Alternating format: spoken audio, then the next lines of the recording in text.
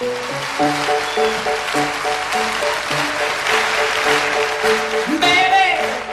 all I chose is lonely life. It seems to strike me now.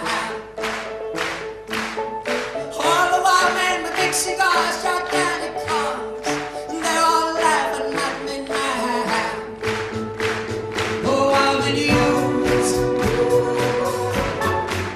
I'm making for a fool. Oh, I'm a fool. I broke all the rules.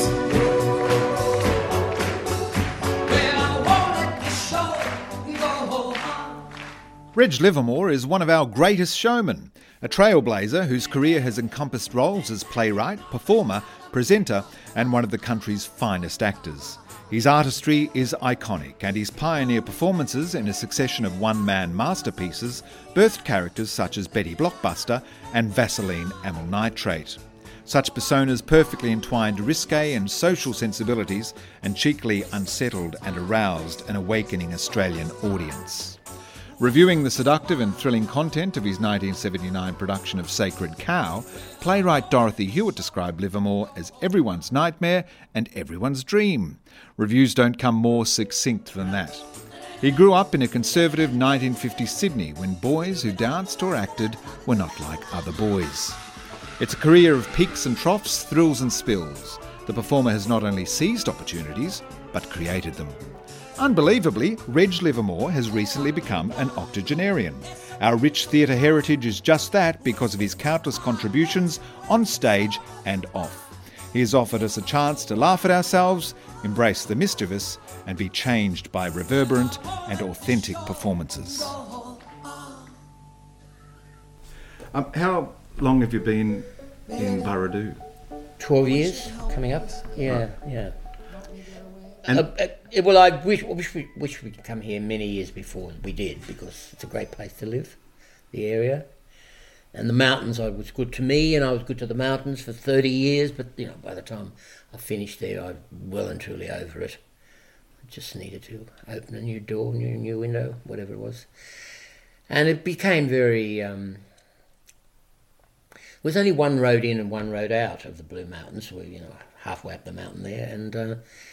it just gets, I don't know, irritating, especially as they were doing roadworks for the entire 30 years that I was there, you know, starting with the M4, and then they, you know, moved up the mountain slowly and took away the Woodford Bends, and then they started to try and get an extra lane here and an extra lane there. It was just a nightmare. I guess with work as well, you were travelling quite regularly between Sydney and the mountains. Yes. Although when I was doing the big shows, I was more or less living in town somewhere, rather than... coming back there every night, except when I did that revival of Rocky Horror Show, and Harry paid for a hire car to pick me up every day and take me home every night. That's pretty impressive. Well, it was impressive, yes, except are you one of those people who has to talk to taxi drivers or people who are doing something for you, like driving you? It becomes a bit of a chore. You can't. Absolutely. I just want to sit in there and be taken somewhere. Yeah, well, I do too, but I feel I'm obliged to... yes, you know, not be up yourself. Yeah, that's. I guess that's one way of putting it. But it depends on the driver, I guess. I mean, I Uber a lot nowadays, and there are some who are up for a great chat, and others who. I don't mind. It's just when you're doing it night after night after night. Yeah, it does become. And it's a long hour and a half, and you think, oh well.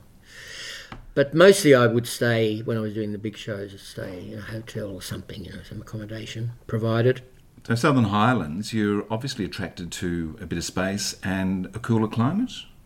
I mean, the climate's very much like the Blue Mountains. Yes, I was basically. It's not that different. You know, I wasn't seeking to travel north and find the sunshine, you know. Up in Noosa or something. You know, that sort of thing. Port Stephens is where a lot of them end up. Yeah. No, I didn't want to do that. But I was mindful of the same sort of vegetation and certainly the seasons that are clearly marked. So that's where we are.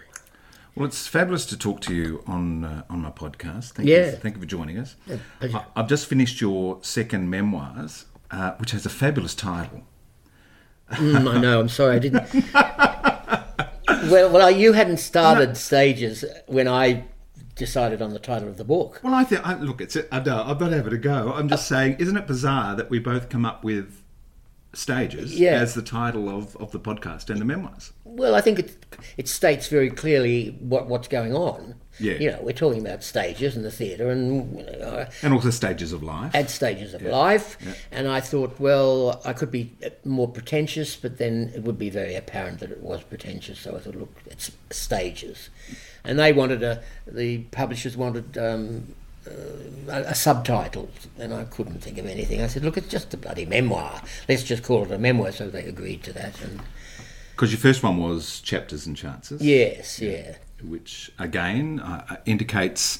well, I guess it's like a theatre program, wasn't it? It was modelled on a theatre program. It was a great big souvenir program, yes. Lovely book. It's a beautiful book. Yeah, lovely. And I did manage to track it down on eBay. Yeah, yes. Yeah. Well, I only said that because so many people, you know, with whom I've been in contact in the theatre and wanted to get hold of the book, or they went searching, and that was the only option for them, really, was to try eBay, and they all got it, and, you know, I thought, oh, that's good. I'll suggest it to you, and I found it. Yeah, because it, you know, went out of print or whatever a long time ago. But Memoirs, Stages, your second memoir, is still in print. And it was only released last year, wasn't it? It was only November. Yeah. I don't know whether it's out of print or no, it's not out of print. I have no idea how it's going, because once it was released, there was a big hold-up, a hiatus of some sort to do with they were relocating where they stored the books and who was going to send them out and distribute them and all that sort of stuff. So for about 2 weeks, it wasn't available at all. And I got an email from some person who went into Dymocks, and they said, oh no, we haven't got that. Oh no, you know, maybe a couple of weeks would take to get it in. And she wasn't very happy, so I told the publishers, and that's how I found out that in fact HarperCollins were now handling the distribution, and that's just here in Mittagong. So I was able to get books for the Two Barrel bookshops, you know, just nudge them along a bit. Well, it chronicles a wonderful life in the theatre, and for any fan or somebody who's just interested in the theatre, it is the perfect read. So that's good, thank you. I'm going to quote a little bit from it today during our conversation and get you to respond. You say in that memoir, I've experienced most areas of theatre. I've worked backstage, been the understudy, been the star, written the words, designed the scenery, sometimes even painted it. I've accumulated knowledge and understanding of what goes on in my workplace, and have great appreciation and respect for those who execute it earnestly and with enthusiasm. But I'm very aware that the sheer fun has basically gone out of this job for me. It is a job. Well, that's right, it is. Has it always been a job? Oh, I think... No, well, what else is it? I mean, it's a career. It's a career. It's a pursuit. But, you know, once you start getting involved in... once you start doing well, and once you start getting involved in long-running shows, it becomes very difficult to maintain your interest and your enthusiasm. But I've always tried to find something each day that's different or that keeps me going. But in the end, it comes down to it being a job. And it is a job which overflows into your external hours as well. I mean, as fame becomes you, you've got the adoration of fans who sort of want a selfie or an autograph or want to come up and say hello in a restaurant and all that sort of thing. So yeah, there's all of that part of it. But look, I don't mind that so much. Right.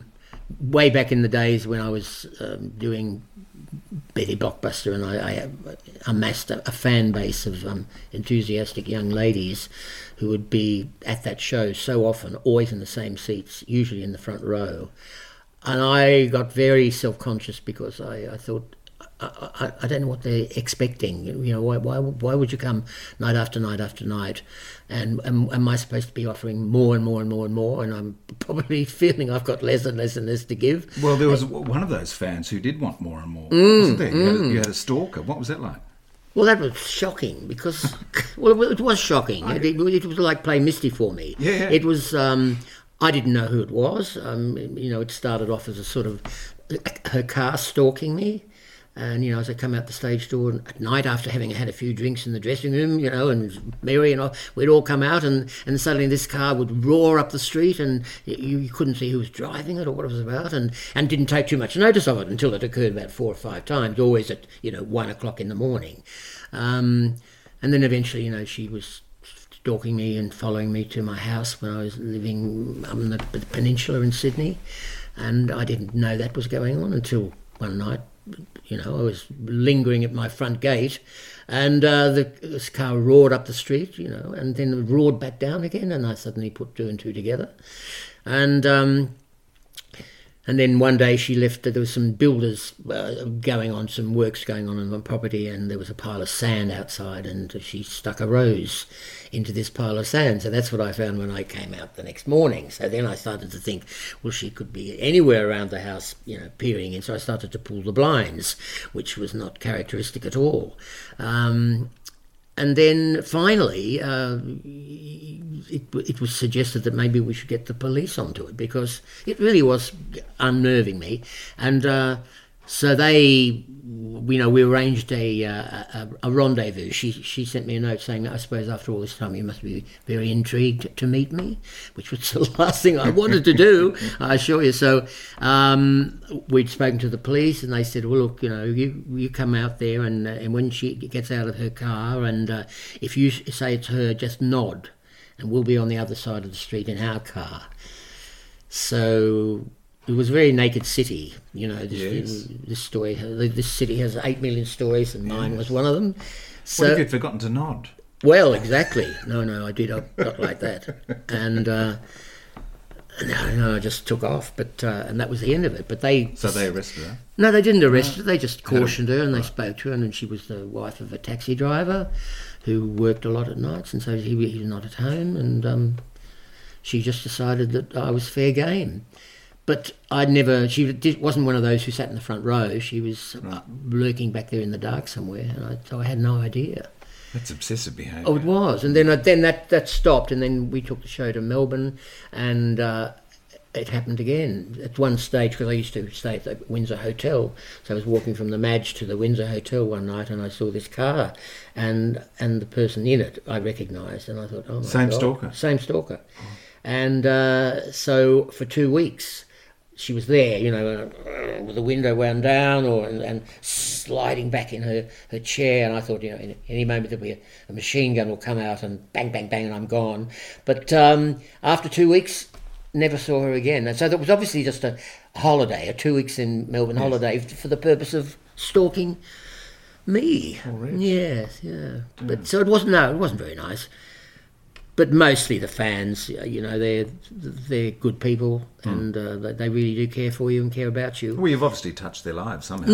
Well, I think that's the thing, but you don't know that. Yeah. You don't really know what impact you're having, and I was in those days with my one-man shows. I was obviously impacting on a lot of people. Well, certainly some considerable impact, because people still talk about it today. Well, they do. Yeah. But it's the ones who says, you changed my life, or you did something for me, and you're thinking, well, I don't know. Because you don't set out to. No, you don't. You can concoct a show, and that's really what was a very much a concoction of things that I was given an opportunity to do this one-man show, and so everything I did was more or less influenced by all the things that had influenced and touched me as a theatre goer during my life up until that stage. And so, even the fact that it had the impact that it had as a theatrical event was a surprise to us, because we'd put the thing together, and it just had a very happy outcome. And from all accounts, an outcome that never hasn't been replicated or hadn't been seen quite like that before. So, what do? Just do your show. Everybody's a dreamer, everybody's a star,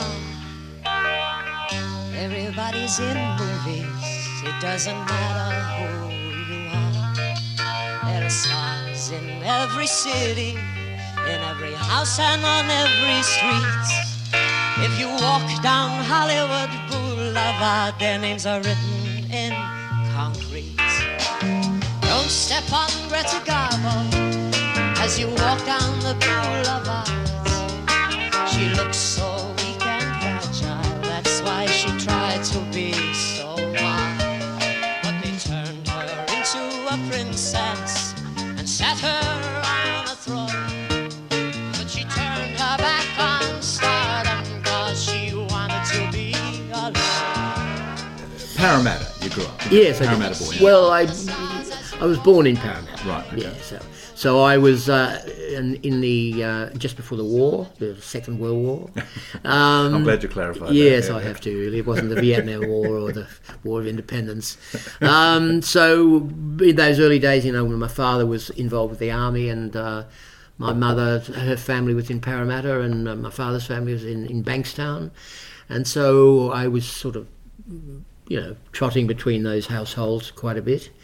And at one stage, I lived with my paternal grandparents for a couple of years, because my mother was quite young when she married, and then she had another child, my sister, and she just couldn't cope really. And so they decided that they would look after me. And so I was there for 2 years. I mean, and they were a great family, I got a lot of my get up and go from them, I think, in terms of wanting to be a performer. So at a very early age, by age 5, I would already have known what I wanted to do with my life. Not quite sure how it was ever going to happen or resolve itself, but because they were all, my father had 5 sisters, and they were all very outgoing girls, and they used to sing, not professionally. I think a couple did sing on the radio once or twice, but they, just for their own entertainment, they would burst into song, and I was always part of it. And then they were very encouraging, because they could see that I wanted to get up and do something, and so it became just a perfectly natural thing for me to do, and also it was enjoyable. Well, at an impressionable age, also, I guess you're being lured into the seduction of the applause, the response from an audience. Yeah, I guess so. Yes, which is very powerful. Yeah, it is. And if you can find a job or something to do with your life that is enjoyable. And I could see that everybody was happy. The people who were performing, my aunts, they were all happy. I was happy. The indulgent grandparents, they were all happy. And so it just went smoothly, really, from the word go, because there was always somebody around who aided and abetted my desire to my appreciation, really, of things theatrical. So what happens to you then as a 5-year-old that's showing this promising talent? Do you start dance classes? Do you join the local amateur company? No, not at that stage. No, not at all. But you had a teacher, didn't you? I did, yeah, but that was a bit later. But before that, I was... my father was managing the Cremorne North Sydney Orpheum Picture Theatres, and so we'd all go up as a family every Friday night and see a movie of some sort, and I'm sure there have been a lot of musicals there. And then also he was doing the publicity for the Mossam Musical Society. So at about age 9, perhaps, I was...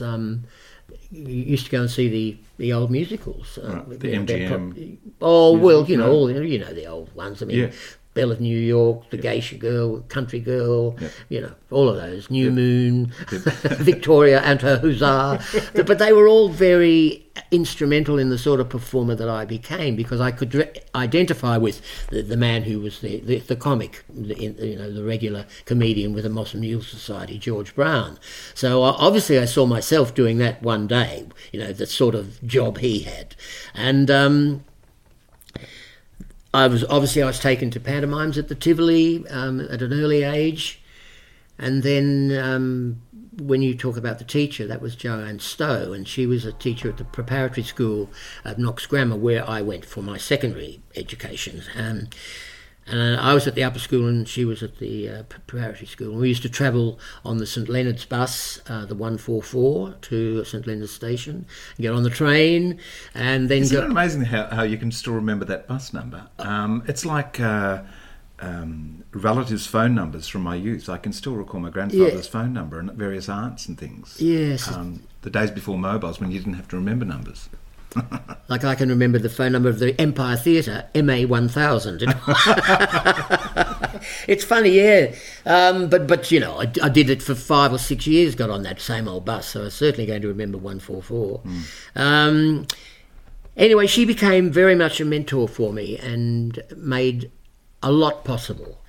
She could see that the school didn't have a drama club in those days, and...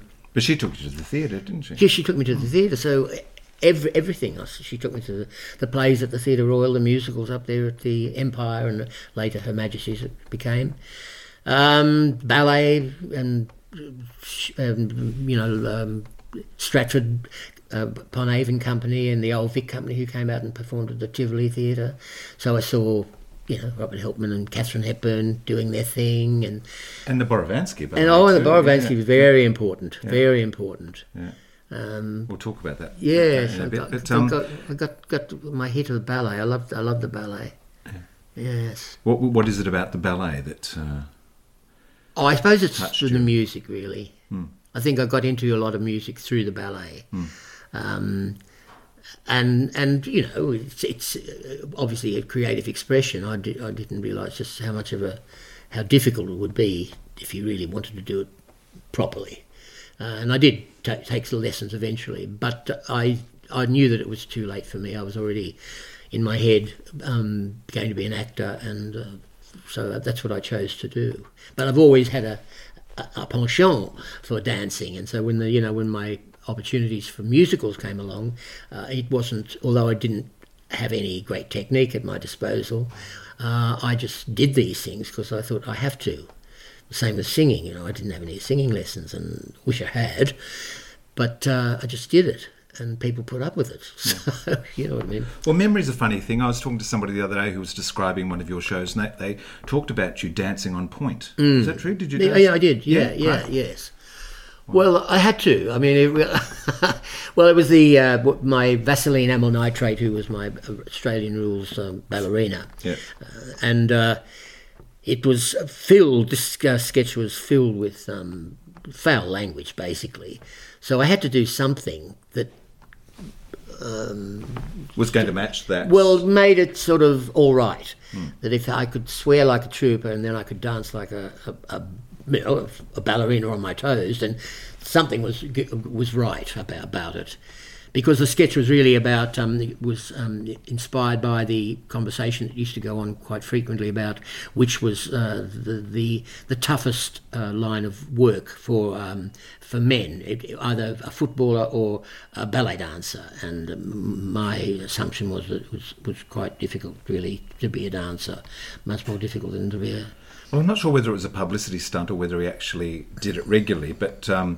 Ron Barassi, the AFL coach, VFL then, down in Victoria, had Robert Helpman teach his team, do a class with them. Oh, right, yeah. So that was... And I had seen a man in drag on his toes when I was a child, when the New Zealand concert group, the wartime concert group, came to Australia, the Kiwis. A panto dame, or...? No, he wasn't a panto dame, right. but he was a female impersonator. Yep. John Hunter was his name, and he did a number on his toes. So I must have thought in my mind that it's possible to do it, even though it hurt like buckery.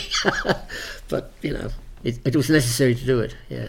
Could we talk about your teacher, Joanne Stowe, again? In your memoir, you describe a very poignant moment, the last time you locked eyes. Can you tell me about that? Well, yes, because I didn't see so much of her. Once I left school and started to rock along with my career and things that I wanted to do, it was a shame that I didn't keep up the association as much as I would like to have. But when I was performing in Barnum at the Regent Theatre, one afternoon at the matinee, I remember coming down from my bow. And as I could see the people in the front row, obviously, and then I also noticed there was a lady standing at the end of the front row. She hadn't been sitting there, but she'd come down the aisle, and she had a rose, and she sort of threw it at me up onto the stage, and that was Joanne Stowe.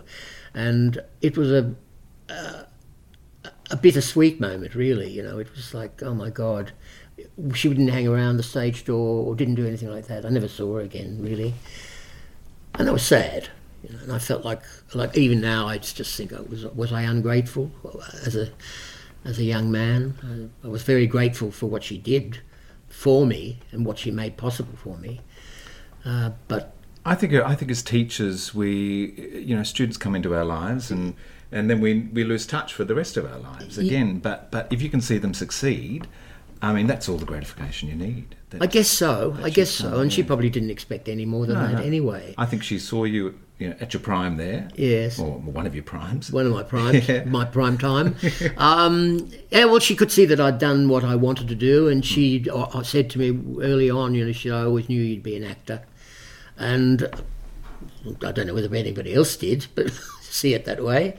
Except, obviously, my adoring relatives. They must have.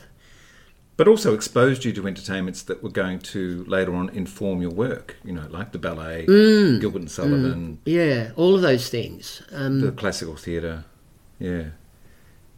And there was another gift too, was the fact that when the Gilbert and Sullivan's opera company, the D'Oyly Carte, used to come to perform at the Empire. I keep saying the Empire because it was the Empire Theatre where Her Majesty's was later, refurbishing for My Fair Lady when that first came to Australia. So they reduced the Empire's seating capacity, which was 2,500, to 1,800, but that allowed them to get a foyer, because there was no foyer of any consequence at the Empire Theatre, and also a bar. So anyway, I used to go to the Empire because my father knew Bob Nash, who was the manager of the Empire Theatre, and he used to slip me in at the back stalls, every week, every Saturday, if I wanted any, once a week or... Brilliant. Yeah. And so that's how I soaked all of that up too, and saw Ivan Menzies, who was the comedian of the company, and obviously I felt that's something I would like to be able to do. He quickly became my first serious theatrical role model, performing all the comedy roles. He did, because my grandfather, my mother's father's second wife, who I call Auntie Barbara, she took me to the opening night of the Mikado at the Empire Theatre of one of those seasons, 1950 I think it was, and I was just swept away. The show itself was just wonderful. It was right up my street. I got all the humour, and I could, I felt really one of the audience, because we were all laughing at the same sorts of things, the adults and lucky me. And Ivan Menzies had just this, he was magnetism about him, and a great rapport with the people in the auditorium, the audience. And obviously I took note of that, and knew of I discovered the possibilities of a rapport, of a communion between an audience member and a performer on the stage, which I've used to my advantage, I guess. And what about a performer like Evelyn Gardner, who did the Catitor roles and all of those? Well, she was, she was almost a caricature. I'm not being unkind, but she was in the mould of, she was the sort of lady playing those mature roles, the Catishers and the Little Buttercups and things that I saw as like Margaret Dumont in the Yes, the Marx Brothers days, she was there all the time doing those roles, and that's how I always saw the Fairy Queen and Iolanthe. But she was a big woman, and she, her voice was sort of going, but it was still impressive. But I'd never even, later on I appeared in Iolanthe for the Victoria State Opera, and the Fairy Queen was Rhonda Birchmore. and she was tap dancing, and she was doing all those sort of things, and I thought, well, Evelyn could never do that. No, but yes. So your training has started very much in your youth by observing the ballet, Gilbert and Sullivan, classical theatre. I guess it continues with the Phillip Street Theatre. Tell us about that. Yes, I was going to the Independent Theatre just before, while I was still in my secondary stages, and that was because Joanne introduced me to the classes at the Independent So Theatre. this was a co-curricular experience, was it, after school? Yes. And so during that period, which lasted all the way through till I left school, I would sometimes appear in things there, in the kids' Saturday afternoon kids shows, or get a small role in one of the Wednesday to Saturday night shows. Sometimes I would be backstage, and I would always be there when Paul Kastner was painting the sets. So I don't know how late that was at night, but I was always there, and he was always playing Gilbert and Sullivan, and so I was watching him paint the scenery, and it was a great experience. So I was learning a lot. I was learning such a lot. So he was a great scenic artist. Yes, was he? yes. He had a big backdrop. Yes, he did all that, and later on he worked for Scenic Studios in Melbourne when they were still operating at the back of the Madge. And so then at the end of all of that, I started to. That's when Hayes Gordon was about. He started giving classes at the Saturday afternoon workshop at the Independent Theatre. I had been a member of the workshop, but I'd then got myself this job at the Phillip Street Theatre, where I was not available on Saturdays to go to these classes. So I knew that I wanted to, because all of my mates were going to him, and they were just talking about how mesmerising he was, and how different he was, and the way he talked about theatre, and they talked about acting and what was involved, and I thought, gee, I wish I could be doing this. So a lot of that was based on the method, am I correct? well, that's what they called it. Yes, they called it. They're called method actors, but really, it is basically a method of teaching. So, and it's up to the actor to ultimately take on board what works for them. Oh, exactly. Yeah, you use what is useful. But the Phillip Street Theatre, of course, was a great opportunity for me, because I was there initially understudying Barry Humphries and Gordon Chater and Max Oldacre, and then later on I got into the next show as a performer in that show. And it was a theatre that offered opportunities to very unusual talents: Ruth Cracknell, June Salter, Lyle O'Hara, Gloria Dawn, unique people. I mean, no doubt about them. They weren't to be seen elsewhere because other people didn't employ them, like J.C. Williamson's didn't employ them, but they all had something vital to offer the theatre, and particularly that style of performance, the intimate review. So I was very lucky there again. So Phillip Street Theatre was really intimate review type entertainments. Yeah. What do you... Max Oldacre, of course, one of our great character men, worked with Gladys Moncrief. He did, yes, he did. Yeah. So I didn't ever have to go on stage for him. No. But I did have to go on for Gordon Chater for a couple of nights, and that was a great experience. And Humphries as well. What do you learn as a young actor watching those guys? I mean, are they yet to still develop their own personas with Edna and... Yeah, well, I think Barry had already introduced Edna. Right. But she wasn't, what she became, what she still is. And Gordon was the great, because I'd seen him in a couple of English comedies, like Seagulls over Sorrento, and... So he came out as an English actor. Yeah, for the J.C. Williamsons, yeah. Anyway, he stayed in Australia.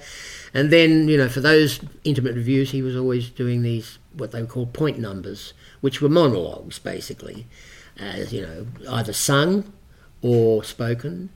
But he was a great sort of character actor and another role model, really. Like, you have to slot yourself into the theatre where you think you belong, and sometimes it takes quite a while to find your feet.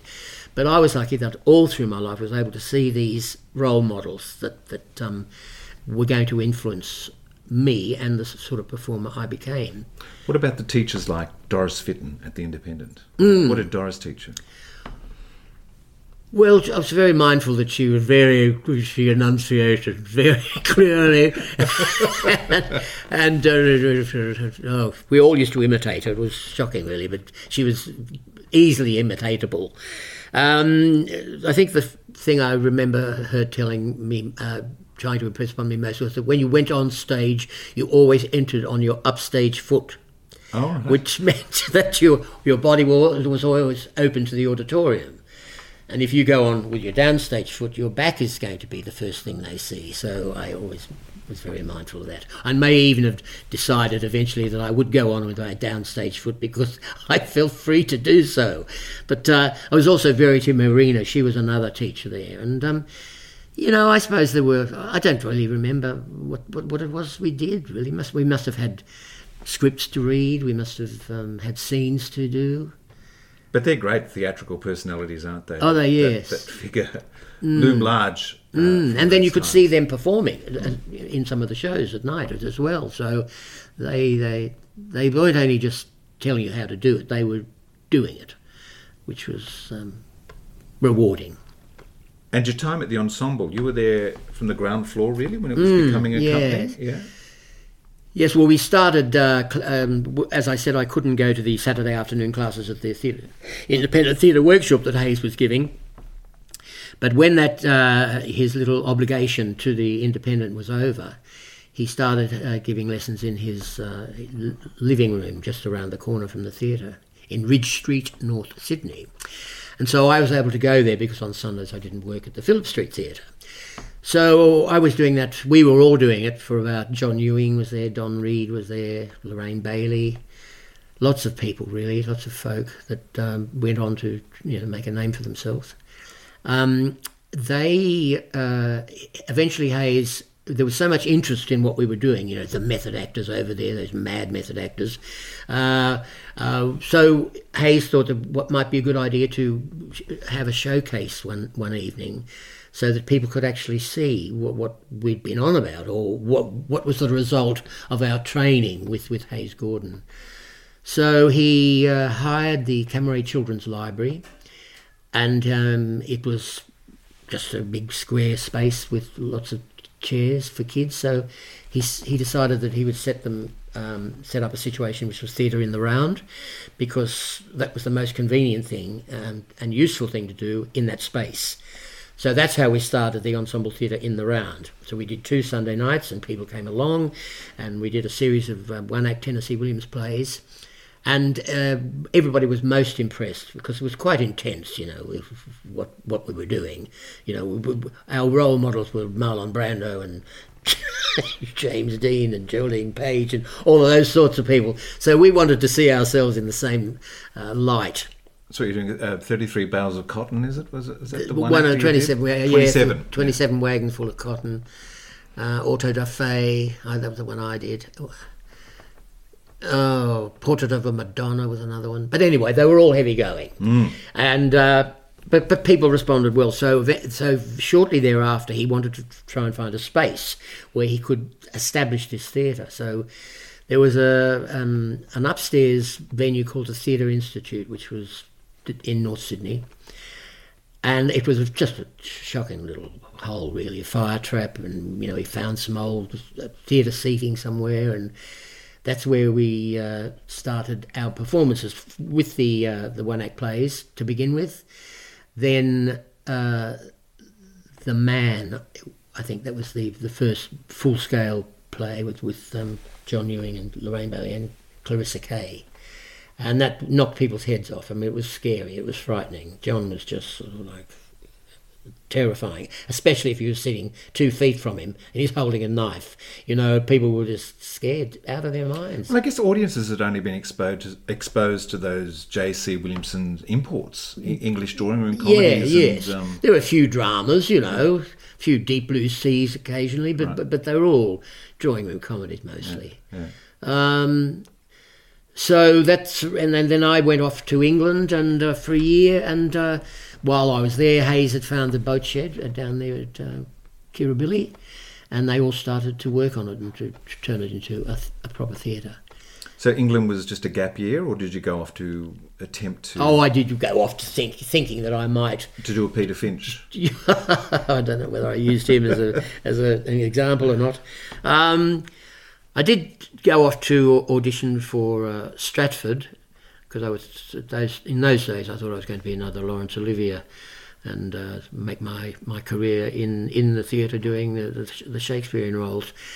But I passed one and I got a call back, but it never amounted to anything.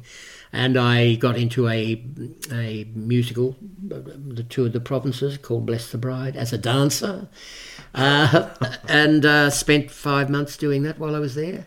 So I was only away for a year, but I realised that the pull of the ensemble theatre was very strong for me, and also my family and Australia. And I woke up to the fact that if I was going to do anything over there in England, then I would have to do something about my speaking voice, which was pretty good anyway. Yeah. But well, you would just do Doris. I could have just done Doris, couldn't I? Ah, yeah. So I came home again, back to the Ensemble Theatre, and spent a few years there. Yeah. We've had such a rich theatre heritage in Sydney. I'm sure all the major cities I know, but we've lost a lot of those great buildings, haven't we, through development, and that must cause a bit of heartbreak. Well, yes, it does. I mean, if you're in the theatre and they're knocking down the venues... Well, they're our churches, aren't they? Well, they are, you know, and so the Theatre Royal that used to be was a place where I saw so much and was such an important institution for my,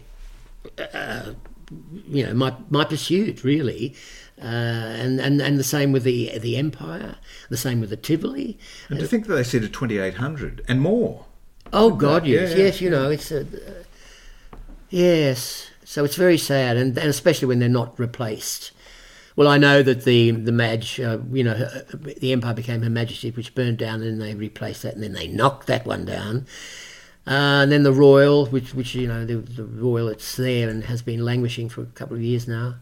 Wasn't a patch on the old Royal, which was a beautiful sort of Edwardian style theatre, really, the decoration and all of the detail.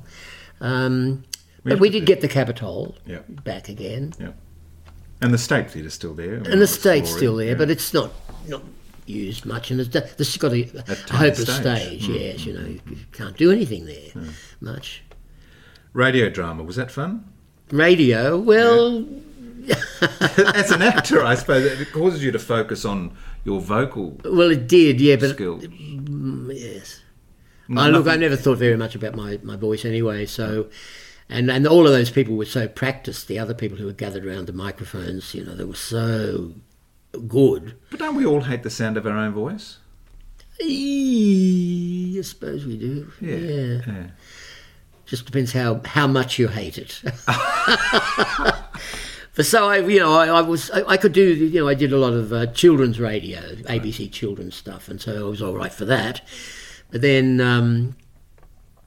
I got an opportunity with the drama department of the ABC. I'd never actually auditioned for them, so I was quite perplexed as to how I was offered a job, except that I was doing children's radio, and the Argonauts, I was sort of doing something there as well. Anyway, they were doing a production of The Five-Finger Exercise. And I'd seen that play when I was in London, and I thought that part of the Son was just right up my alley. So I went along, and there were some of the stalwarts. There was Georgie Sterling and Stuart Ginn and Bob McDowra, all around the microphone doing this thing. So we did the first read through, and Dick Parry was the producer, I think they were called in those days. He came out of the control room and he said, "Well, you'll have to do better than that, boy." And I was absolutely shattered. I really was shattered. And so we had another read through, and they were all helping me as best they could. But I never had another job offer from the ABC drama department. Right. And it turns out that he mistakenly booked me for somebody else. Who else had a name like Reg Livermore? I don't know. But anyway, that's how I got the job. And somebody else missed out on it because he just mixed up his personalities. The musical stage, when did that come along? Was that Rocky Horror the first? Hair was? Yeah. Hair. Apart from the musical interludes at the Phillip Street Theatre, Hair would have been the first big commercial musical I did. Did you originate that role of Claude, or did you go... No, I played Burger, but I didn't... Burger. No. Right. Keith Glass was the original Burger. But you'd gone along to see it, didn't you? Yeah, I'd gone along to looking down your nose a little bit at my musicals? sister was in it, so I went because of her. Right, okay. Yeah. She was, so she did become a performer. Oh, yes, she did. Yeah, right. She did. She was playing Chrissy, the one who sang I Knew a Bloke called Frank Mills, of that song. So I went along to this preview, I guess it was, and having looked down my nose at just the idea of it, just the thought of it, that all these kids who were not part of the theatre, not the traditional theatre. Yes, because Harry just employed a whole lot of hippies off the street. Well, Jim right. Sharman chose them all, but right. They could all sing. Right. Most of them had a guitar, and I think probably most of them smoked pot. But I just had, it was such an overwhelming experience for me as a performer, who'd started to think that, maybe my life was just going to be a series of ever decreasing circles. You do radio program, then you do something at the Independent Theatre, and then it's go the rounds one more time. But here was a piece of theatre that was so in your face in terms of what the show was about, what was on offer, how Jim had staged it, and how free it seemed to be. To me, that was what appealed to me most, was that there was an obvious opportunity to free yourself of all the restrictions and all the rules you go by when you go into the theatre and how you perform. So were there opportunities for some improvisation? Well, as far as the blocking. Yes, because Berger, I eventually got to understudy him. Right. And so I would, and then I was allowed to go on for a Friday matinee, at 5 o'clock on a Friday. That was the first time. And then eventually Jim decided that he would split the principals into two sets of the principals, the Claude, the Berger and the Sheila. So I became, with John Waters and Jenny Cullen, the second cast, and Keith Glass and Wayne and Beres Marsh. They were the principal cast, but we got a performance a week, or sometimes two. That's extraordinary, isn't it? Yeah. But it was good. It was good for the company and for us. Keeps it fresh. Yeah. But now Keith Glass, he was the originator of the role out here. Tell me about the time a fellow came up on stage and started to do a striptease. Oh, yes. Oh, well, at the end of the performance, the audience was basically invited up onto the stage, and we'd all been singing Let the Sun Shine In. And so the band would rave on, and then the people would start dancing, and we'd sort of either mingle amongst them or sit around the rostrums. I used to often sit on the rostrums, so I didn't like to get down there, get dirty. You know what I mean. You just knocked yourself out, and then suddenly they were dancing with the audience, and you think, oh. But anyway, so one night one guy came up onto the stage, and I was sitting up there on the rostrum looking down, and so some of the others were also, and he started to he undid his belt, he's dancing, he's waving his arms around, and I think he took his shirt off first of all. He undid his buttons and he threw that away, and then he sort of pulled his belt out and unbuckled that and then waved that around and threw it, and I think he was going for his pants, right. But I think somebody must have ushered him off, or we all just looked away. I'm not too sure. Protect the innocent. Yeah. But it was very freeing for the audience as well, you see. They relished the opportunity. So that sort of experience, in the theatre as a performer is something you don't forget. And the freedom that it offered, and then, after that I had the Superstar, a nice sort of cameo in that. And then... Well, yes, it is a cameo, but you turned it into a 9-minute showstopper. I did, wasn't I? Naughty. What? Well, you spend most of the show in the dressing room, except for a 3-minute song. You start to think, there must be more I can do with this. So I did. I used to add little bits. To meet you face to face.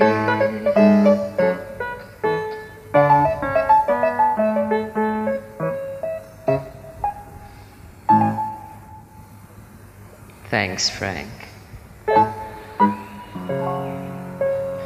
You've been getting quite a name.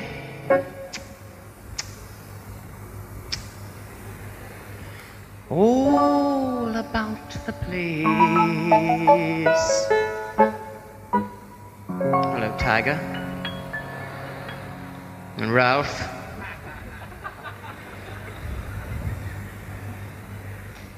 Healing the cripples.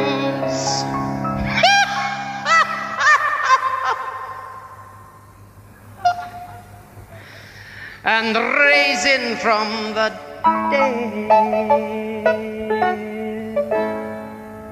And now I understand your God. At least that's what you'll say.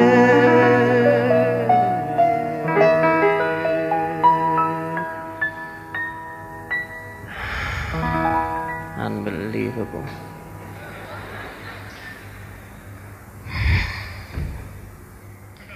Frank, I've been meaning to say something to you. Man cannot live by bread alone. Some of us prefer cake. So, if you are the Christ, yes, the great Jesus Christ, prove to me that you're divine. Change my water into wine, that's all you need do, and I'll know it's all true. Come on, King of the Jews. Come on, Jesus, you just will not believe. In great admiration as you as an actor, you also understood that there has to be some sort of threat to Christ. In that Yes, moment. menacing, really, Yeah. yes. So I was toying with him, really, and so because of that attitude I brought with my performance, that led to things, that led to me singing, "You'll never get to heaven if you break my heart," things like that, just little, before the song actually started. Yeah. And so I was very naughty, but I have been naughty in my life in the theatre, so, and I was going to get naughtier when I did the Rocky Horror Show, so... Yes. What did you do in the dressing room when you weren't on as Herod? Oh, well, I was knitting a bed rug. Right. I was knitting squares, woolen squares that eventually I would sew together and use as a blanket. I still have it. I still have the rug. And Lois Ramsey's mother was kind enough to crochet all around the edge of it so that it didn't fall apart.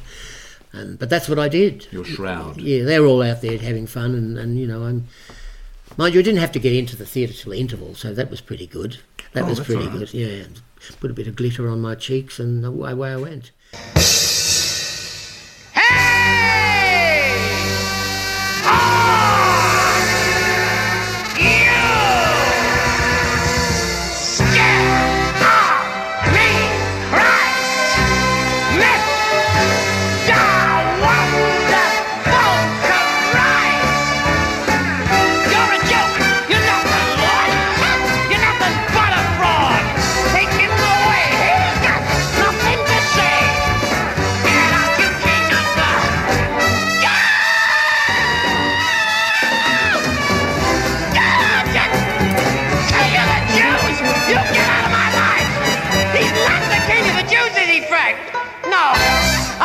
The Jews, and don't you forget it, Ducky! Thanks very much!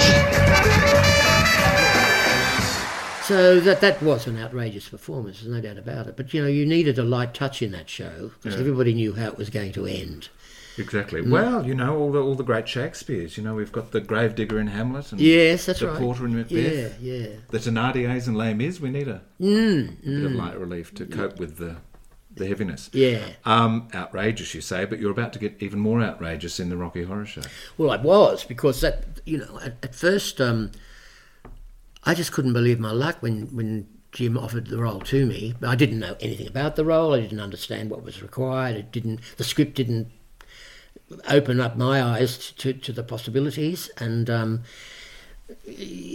think it was a matter of him teasing us, really, into the performances that we all eventually gave, because I've certainly gone overboard, but never to the extent that I did in the Rocky Horror Show. He directed in London, hadn't he? He had a production there. Yeah, and then... I don't know whether the LA one had happened at that stage or not. Right. Yes, he had. So he knew all about it, and so it was a matter of revealing slowly, like peeling an onion. You're taking away all the layers of an onion to get to the nitty-gritty of this thing. But I thought that Frankenfurter was such a fabulous character that the audience needed to know more about him. So I decided that I would just add dialogue, which I did. Oh. So, some nights it probably got 15 minutes of my own material in there, just playing off the other actors, and there was the opportunity to communicate, go down into the audience, and I suppose unbeknownst to you at that stage, I guess Betty Blockbuster is germinating at that time with the freedom and the ad lib that you could do in Rocky Horror. Yeah, definitely, very definitely. Hair, Superstar, then Rocky. They were the stumbling, not the stumbling blocks, but the foundation stones for where I was eventually heading. But I didn't know that at the time. I was astounded to read also that it wasn't until much later that you watched the film with Tim Curry and realised it was such a different performance to yours. Because he was beautiful. He was beautiful. You'd based yours on Betty Davis. Betty Davis, yeah. I think I had Joan Crawford lips at one stage. I mean, I was absolutely, oh God, I was awful, hideous. But once again, this was another role that had to be threatening. Yes. And so I did it the only way I knew how, or the way that got me into the character was the Betty Davis attitude. The stance and even the rhythmic, the way she spoke. Have you seen many productions since? Because No. I feel it's become a very sanitised show now. It's very... I don't want to see it. No. Whereas that original production, the seedy, dirty aesthetic, and being played in an old cinema, wasn't it? Yeah, it sounds like it must have been heaven. Well, the cinema was certainly run down, the New Art Cinema. Yeah, but as an audience experience, that immersion, I suppose, would... Oh, yes, and all those ghouls that showed them to their seats, and, there was screams before the show started, they were frightened, and then the actual show was very confronting, and Frankenfurter was very threatening to a lot of people, especially when I would get off the stage and come down and shake the shit out of them sometimes because they were laughing at me when they shouldn't have been. Well, according to the way the character. Well, yes, yeah. I was deadly serious, and then sometimes they would just laugh at me. Because he really turns, doesn't he? Yeah, so all of that prepared me for dealing with an audience, on one-on-one, as I did in Betty Blockbuster and the other shows. We'll continue to talk about the musicals just for a bit, and we'll get onto those one-man shows. But, the freedom that you're experiencing in Hair and Superstar and Rocky Horror, something that didn't happen in The Producers. No, it didn't. Well, we were... the big American musicals are They're a franchise, aren't they? They are, really, and people come out from New York, and their duty is to stage them as they were in New York, and they've got a blueprint, and that's how they want them done, because obviously in New York they do workshops, and they work very hard on getting a musical right, so that when it does hit the stage, if it's not going to be a bomb, it's going to be right. And so if that formula works there, it's got to work somewhere else. And so that's really what you're confronted with, is a series of creative people, not necessarily the original creators, but their proxies or whatever it is, who come out and just restage the show. And if you're an actor who's at all adventurous or wanting to adventure, it's a very stultifying and difficult experience, and that's what I found with The Producers, that I couldn't be me or find my own way. You just become a piece of replica furniture, really. Well, you want to build your character organically, I suppose, don't you? Well, you so do. That you have ownership of it. Yes, I mean, you don't want to be knowing that somebody took exactly these steps or was standing in exactly this position in another production on the other side of the world, or that as the musical director who came out to do to train us, he made disparaging comments about Tom Burlinson and myself, and how I remember he said to me, I do admire the way Nathan Lane can move so easily from the dialogue into the song, the seamless sort of transition that he could manage. And by that stage, I was well and truly pissed off. And I said, look, I don't think Tom or I need to be reminded of the long shadows of Matthew Lane. Broderick and Nathan Lane. He said, oh, yes, very long shadow. He said to me, looking me in the eyes, and I was so angry. It's extraordinary, isn't it? Anyone knows if you want to get the best out of an actor, who are pretty vulnerable anyway, they have to be vulnerable to do what they do. You need to lead them gently through that rehearsal period, that construction period. You do, and of course, when Mel Brooks arrived to see a couple of the previews before the opening night in Melbourne, he saw immediately that I had been restrained, and he was very, very angry and pissed off, and apparently got stuck into these creatives. And then I had a one-on-one chat with him the next day, sitting in the the dress circle, and he set me free, because he said, look, I want people see you up there and say, that's Reg, we love him. And he said, you're probably the Mel Brooks of Australia, aren't you? I thought, no, not quite. But he knew exactly how to treat an actor and how to. But he could see that what was happening. He was waiting for the show to fly, and it just wasn't doing that. I believe it also in previews he said, you're too straight. That was one of the things, you're too straight. Oh, dear. That's fantastic. Yeah. Anyway. But another great... a great notch to your theatrical belt, The Producers. You're fantastic as Max Bialystock. I can never think of it that way. Because it was such because it was so difficult time. Yeah, because it was cruel, really, and because the enjoyment was denied me. I just thought that I was probably second rate. I just wasn't good enough. Was Barnum a good experience? Yeah, well, it was. I mean, what can I say about Barnum? Look, for an actor, it was a challenge because after about the first 15 minutes of that show, suddenly it becomes one musical number after the other.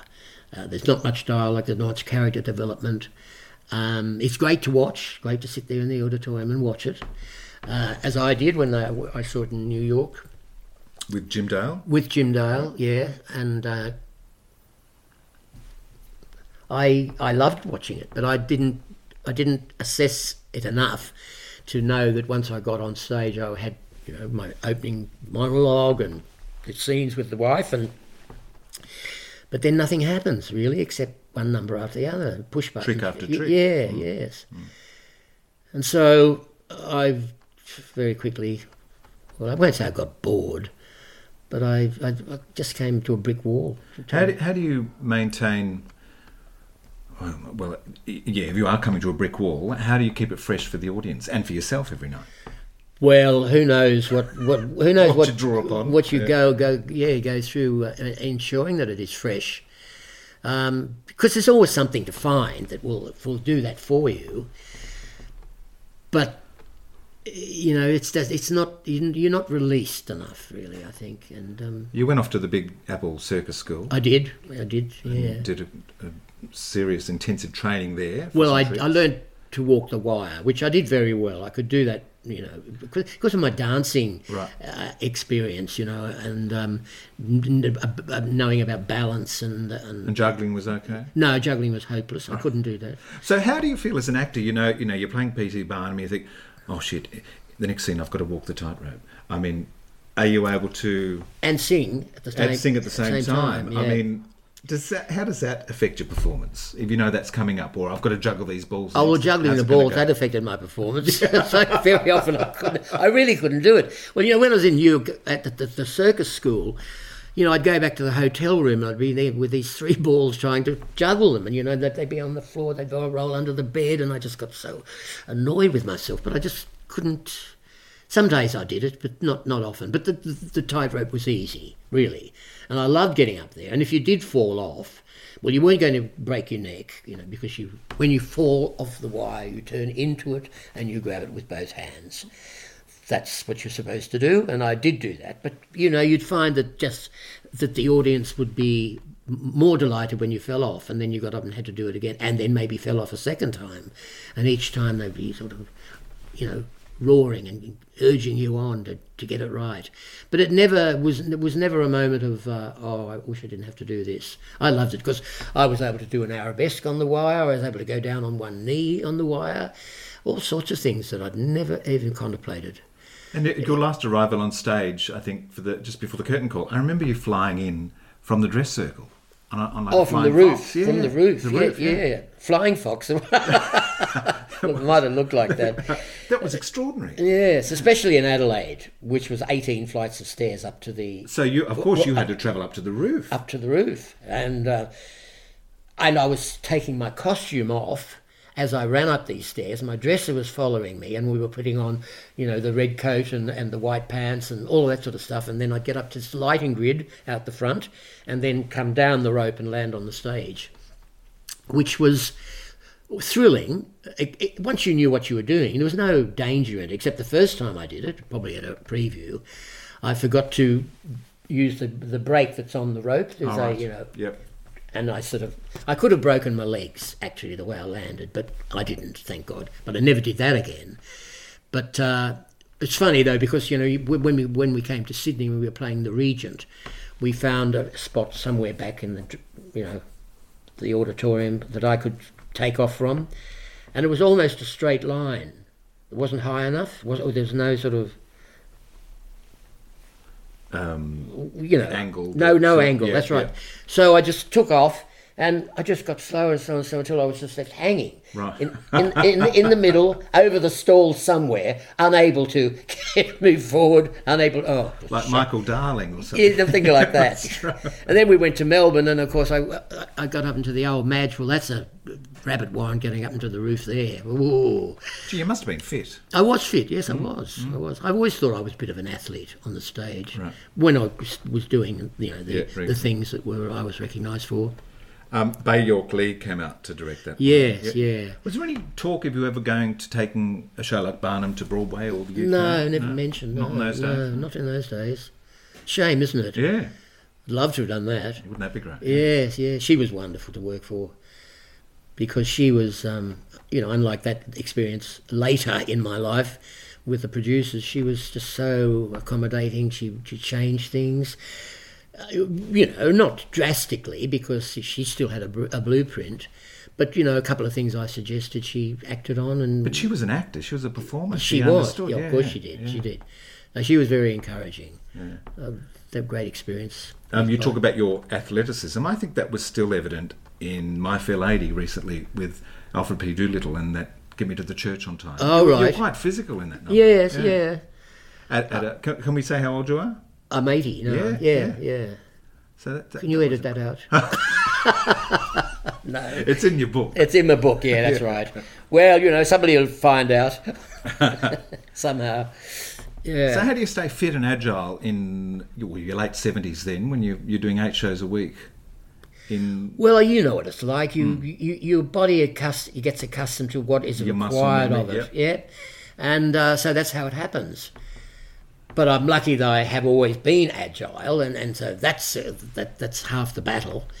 But I always think the producers pretty well did me in physically because of some of the things I was doing, throwing myself backwards over couches and getting up and down, And then you've got that 11 o'clock number, Betrayed. Yes, exactly. Yeah. It wasn't kind. No, not really. No. So Henry Higgins, Alfred P. Doolittle, do you think we'll get a Pickering from you one day? I don't know, really. You never know what's out there. Eliza, perhaps? No, I don't know what's Mrs. out there. Higgins. Yeah. No. I don't know. What was it like revisiting that? I think it's one of the best musicals ever written. From those different angles as Higgins and as Doolittle. Well, look... you obviously know the text very well. You're going into it for a second time. Yeah.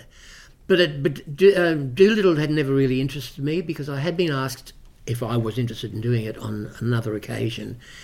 And I thought, no. Maybe I just thought that...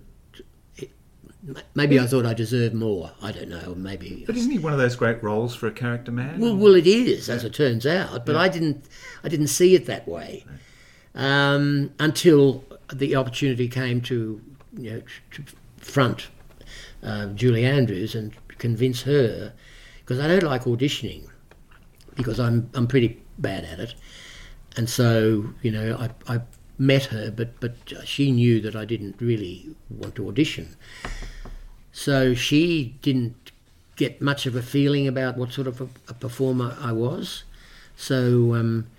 John Frost, who was the executive producer, he said, rang me and said, look, Julie said she doesn't really know very much about you, and would you meet her again?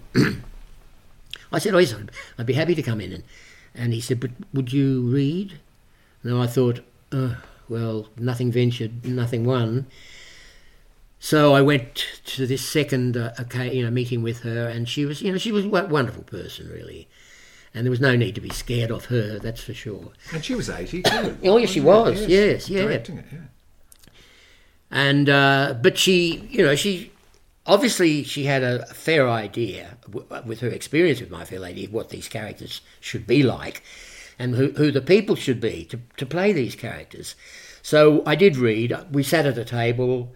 She was on one side and I was on the other, and there was somebody else reading. And so it was a very informal, non-threatening event. And, she was talking about the difficulties of knowing how the role has been played and who did it. And I thought, well, I'm no Stanley Holloway. And finally I said to her, look, Julie, this is what I do. I can tell you, I promise you, this is what I do. And if you choose me, I promise I will give you everything you require. No worries about that, I will. And so the next thing I know is, she didn't say that day, I get a phone call saying, you've been offered the role. So I knew I had a challenge, ahead of me. And then it revealed itself, really, in all sorts of ways, because we were able to bring ourselves to this production. She'd never done it before. Yeah.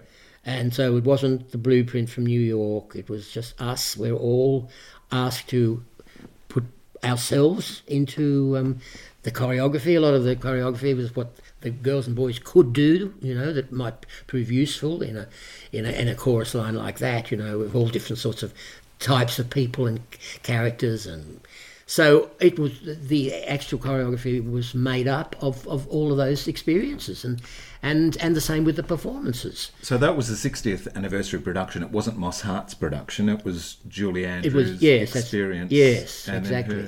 It was, but very much not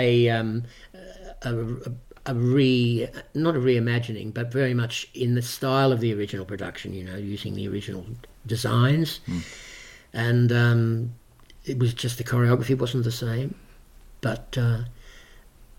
Look, it was a fantastic experience, I must say. And I should have gone out on that one, really.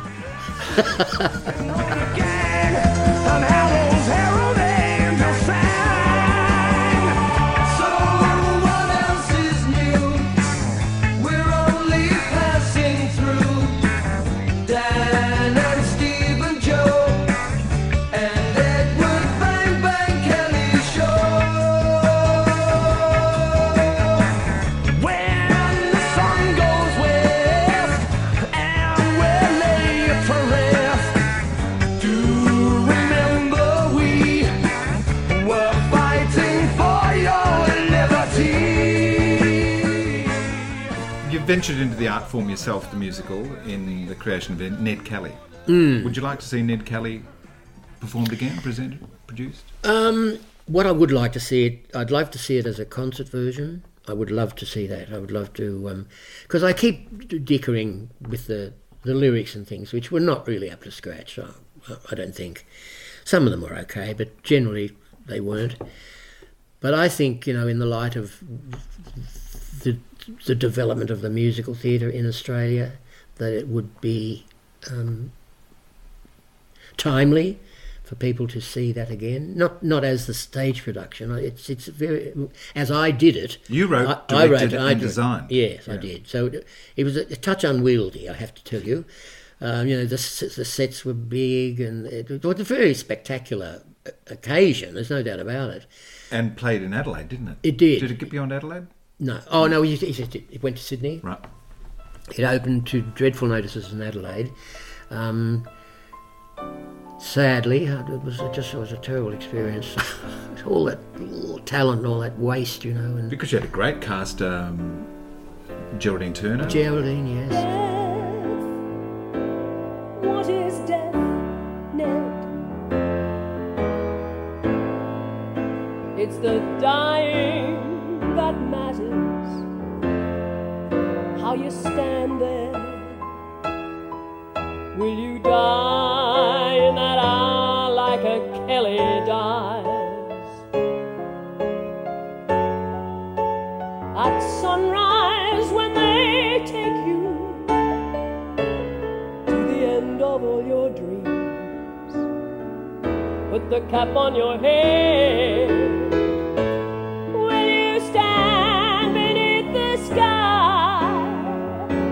Your head held high, show how you might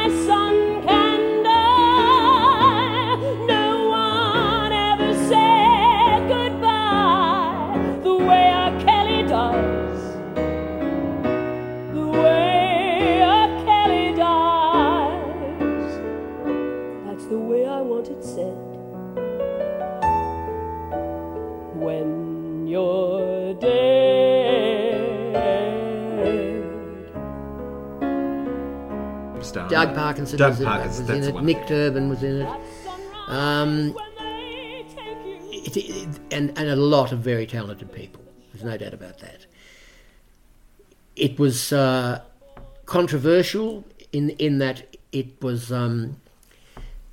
the worst review came from the woman who was the reviewer for the advertiser, Shirley Despoja, affectionately called Shirley Destroyer, or non-affectionately called Shirley Destroyer. But she was either on the board or a great supporter of the South Australian Opera, and she was absolutely pissed off that the Adelaide Festival Centre got so much money, because it was very much an entrepreneurial arm of the theatre in those days, because it could mount its own shows and with its own money. And she just resented the fact that this show was touted as a $250,000 production, and that the opera company was, lingering, waiting for some money so that it could really fly. But that didn't happen, and so she just got stuck into it, and it was a shame. And so it really didn't have a great history, or even the possibility of a great history ahead of it, because it wasn't making any money. But we did go to Sydney, and I think it played for about 8 9 weeks. But then the money went out, and so pulled the plug on it. But I sensed that this climate was changing in Sydney, that people were more interested in it, and that they weren't so affected by the personal stuff that was going on in the politics in Adelaide. But anyway, it's too late. I always wish we'd opened in Melbourne, really, where Ned, belonged, but we never got there. And where he finished his time. He finished his time, that's right, his last show. So I hope that one day somebody will come along and maybe say, well, let's try and just set up a concert version, and I'll get stuck into the lyrics again and for the umpteenth time. And it would be quite an occasion, because people talk about it a lot. All people talk about it. And well, in the echelon of Australian musicals, that's one, yes, it certainly comes to the forefront all the time. Not a success, but an honourable failure. Reg's second memoir, Stages, is now available from all good bookstores. It's a riveting read, and I highly recommend it to fans of Reg and to anyone fascinated by a life in the theatre. Treat yourself also to Reg's official website, reglivermore.com, where you can access many of the wonderful performances and a variety of media. Join me for the next episode of Stages, when we venture into the second part of my conversation with the great Reg Livermore. We discuss his series of groundbreaking one-man shows and all that matters to him as an artist. This has been another compelling episode of the award-winning podcast Stages. I'm Peter Ayres, and thanks for listening.